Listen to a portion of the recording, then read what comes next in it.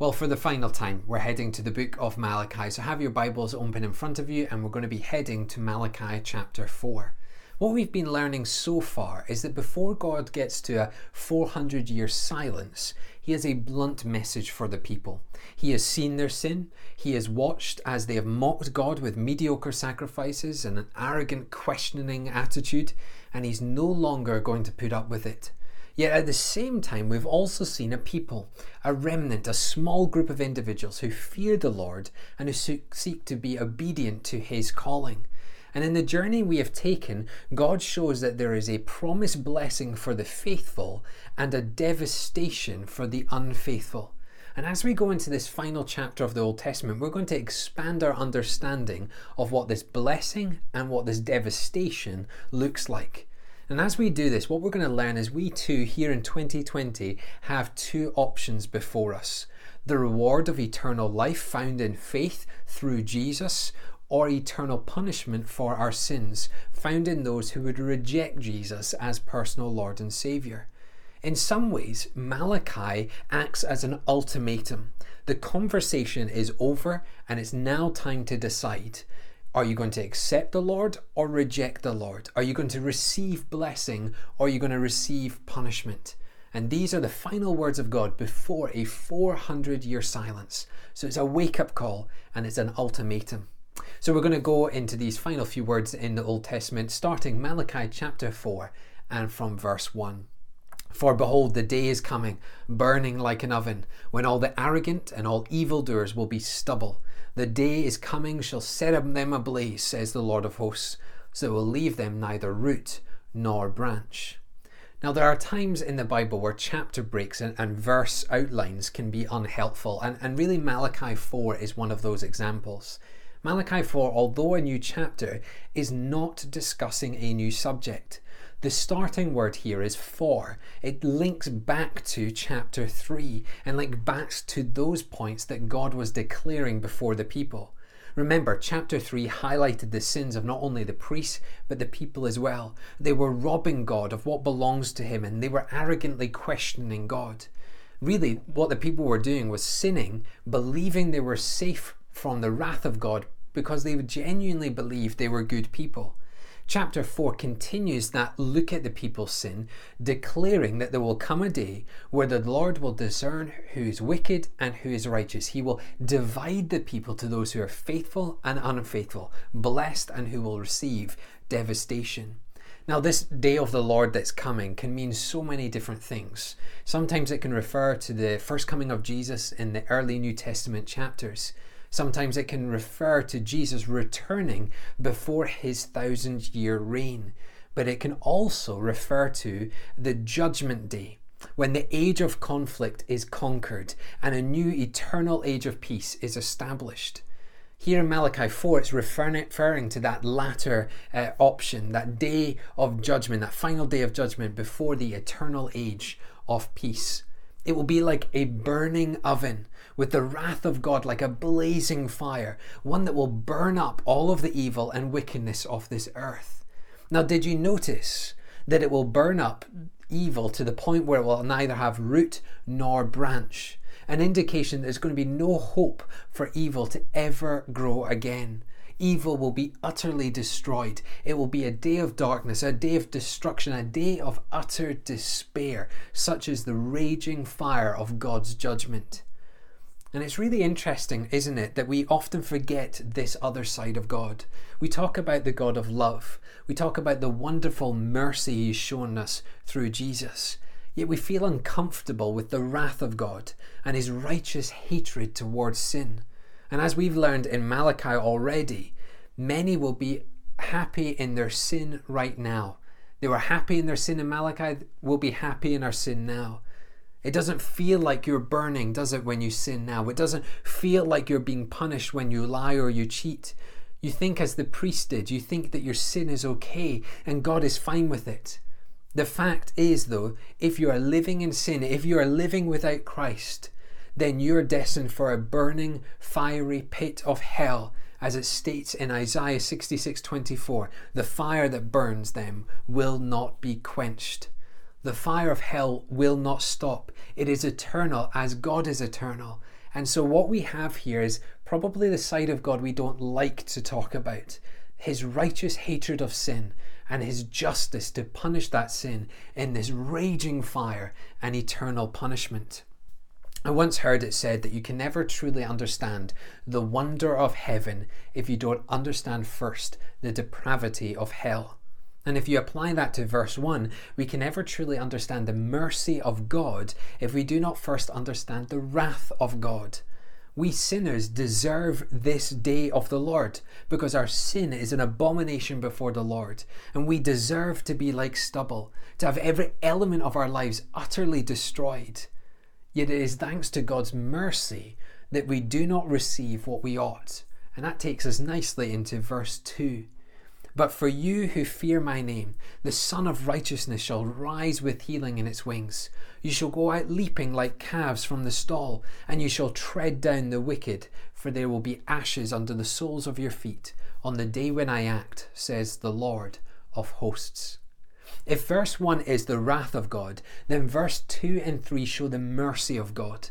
For the remnant of Israel and Judah, by which I mean that the people who remained faithful to God, well, they will have a very different future, not to fear, but to look forward to. The Lord will bring healing. Where sin has brought devastation, the goodness of the Lord will bring healing. And notice what this healing will be like.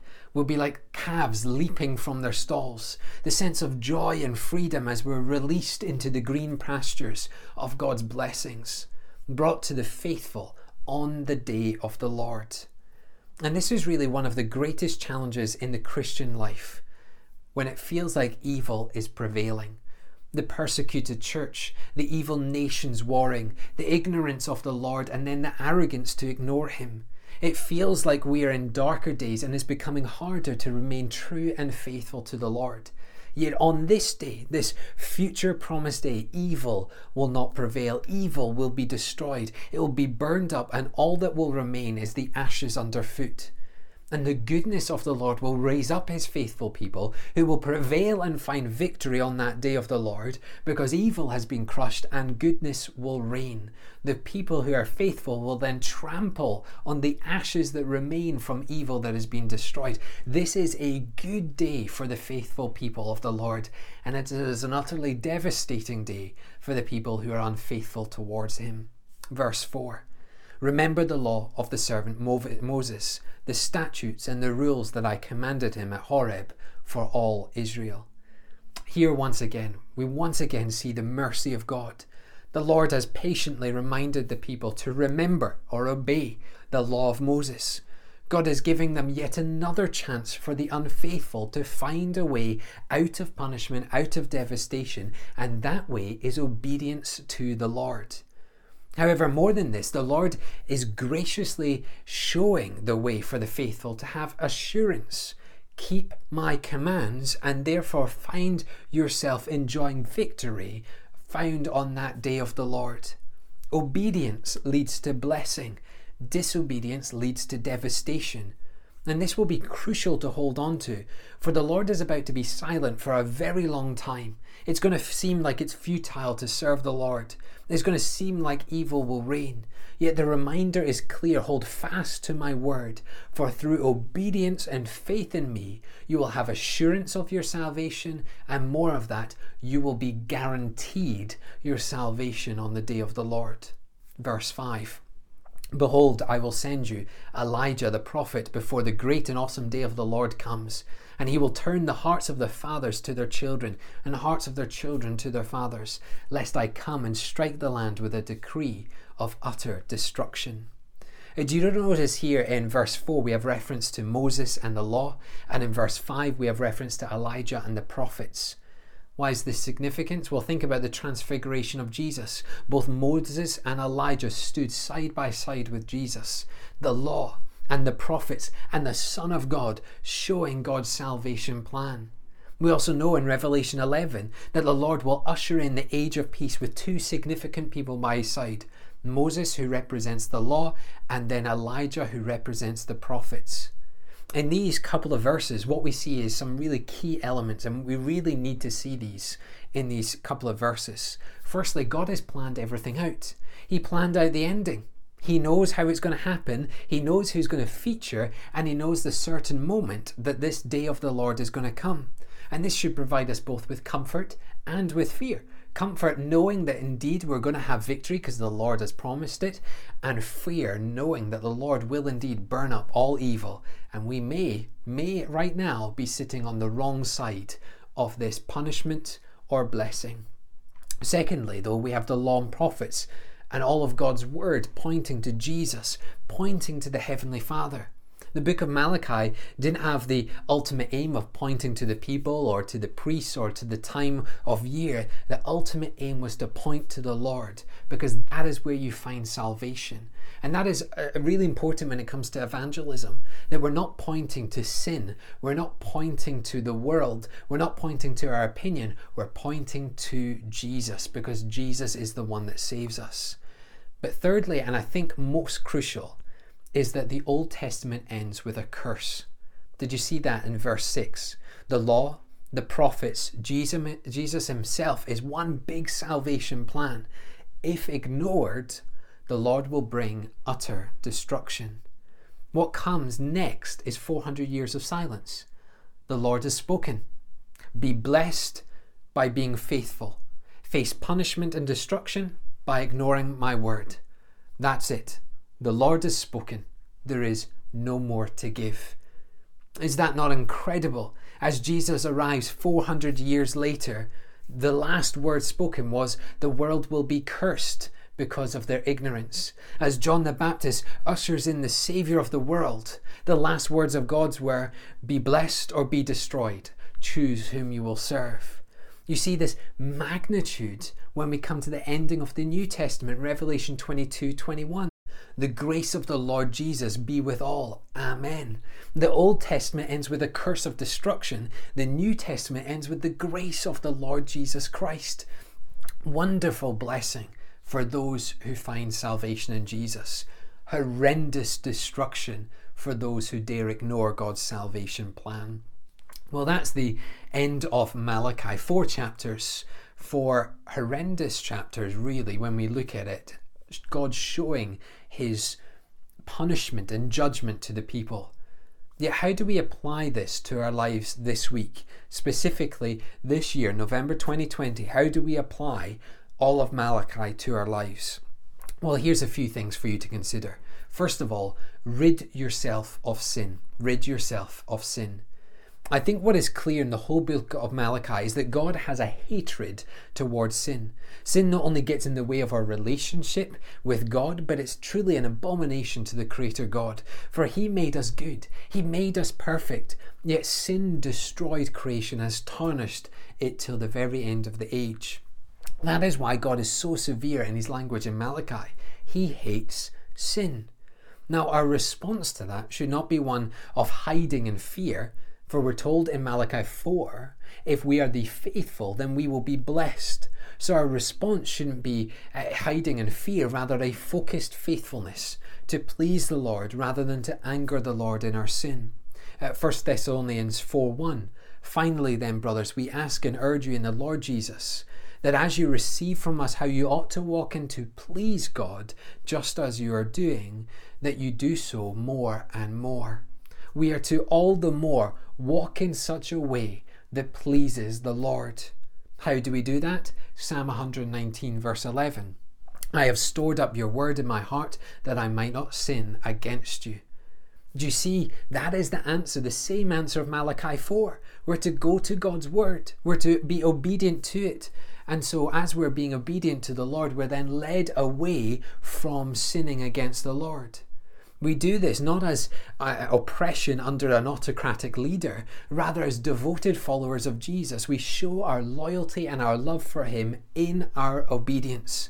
The Bible says to love our neighbour. The Bible says to be joyous, not grumpy. The Bible says to not swear and take the Lord's name in vain. The Bible says we're to live at peace with one another. The Bible says that we're to honour God and not man, and therefore we do it because the Bible, because the word of the Lord is to do it. And as we do this, as we are obedient to the words of God, we avoid sin. And as we avoid sin, we please the Lord. So let's apply this. Let's get real practical. What is it in your life that doesn't match up with what God says in His Word? What do you need to rid yourself of from this week? What is in your life that you arrogantly think that God doesn't hate, when His Word in fact declares it is an abomination to the Lord? We must rid ourselves of the things that would go against God. Not tomorrow, not next week, not when you're ready, but today, right now, making a commitment to serve the Lord with your life. We must rid ourselves of sin. The second thing to consider is that we find salvation in Jesus. We find salvation in Jesus. All the way through Malachi, we see the mercy of God, the call to repent, the patience in dealing with the people, the reminder to keep His word. God isn't shy here. He's telling us how we might be saved.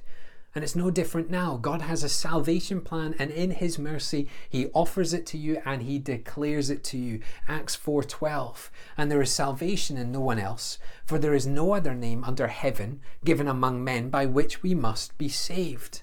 Through Jesus Christ, the only Son of God, we can be saved from sin. We can be saved from the utter devastation and destruction that is promised the evildoers in Malachi 4. We can be saved from the torment of being separated from our Creator God. We can be saved from the wrath of God. Yet there is only one way to be saved. There is only one person who can save, and it's only by one name that we might find salvation, and that is Jesus Christ, the Messiah, the Holy Anointed One of God.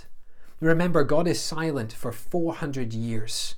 And then what happens? Well, I'll tell you what happens. God, in His mercy, sends Jesus as means of salvation for the people. And so I want to encourage you today to not only just rid yourself of the sin that God hates, but to find Jesus, to know salvation through Him that will lead to the jumping for joy, the leaping like calves out of a stall. For you are saved, set free, redeemed, forgiven in Jesus. Third and finally, we are to focus on the prize. Focus on the prize. As we wrap up our series in Malachi, we must focus on the prize set before us. God doesn't promise these people will be taken right then and there. Rather, He gives them hope of a future day. That hope is the same hope we look to. We don't look to earthly comforts. We don't look to earthly rewards. We look to the eternal promise of God, that on the day of the Lord we will be in glory with Jesus. No more sin, no more death, no more evil, simply eternity with our Creator God, eternity to sing and rejoice in His name. Philippians 3:12. Not that I have already obtained this or I'm already perfect, but I press on to make it my own, because Christ Jesus has made me His own. Brothers, I do not consider that I have made it my own, but one thing I do, forgetting what lies behind and straining forward to what lies ahead, I press on towards the goal for the prize of the upward call of God in Christ Jesus. That is what Malachi boils down to, the faithfully seeking after the prize that is promised and assured in Christ Jesus. Friends, in COVID times in 2020, we are to strain forwards. We're not looking for normal. We're not looking for new normal. We are looking for the eternal reward found in Christ Jesus. We're to look to that eternal reward. We're to live for that eternal reward. We're to live by that eternal reward. And we're to be assured in our salvation in Jesus Christ. And this is the ultimatum, folks. This is what it boils down to. This is what this 4-part series, 4-chapter book in Malachi boils down to. This is what the last words of the Old Testament before 400 years of silence boils down to. This is the ultimatum. Choose Christ and blessing with eternal assurance. Ignore Christ and face devastation and destruction. That is the ultimatum set before you today. Let's pray. Father, we do thank you for your word. As always, it is challenging, it is convicting, but it's encouraging to the faithful to keep going, to keep straining forwards, to hope for that eternal reward, that eternal prize that we find in Christ Jesus. Father, spur us on. Help us as we walk our daily lives being faithful and obedient to King Jesus. And Father, for those who are destined for devastation and destruction. Help us reach them. Help us take the gospel to them. Help us point them to Jesus and the Heavenly Father. Help us point them to a new life, a new hope, one that isn't tarnished by sin and death. And Father, we pray that there would be many added to your kingdom as we reach out for the sake of Christ Jesus. We pray this in your glorious name. Amen.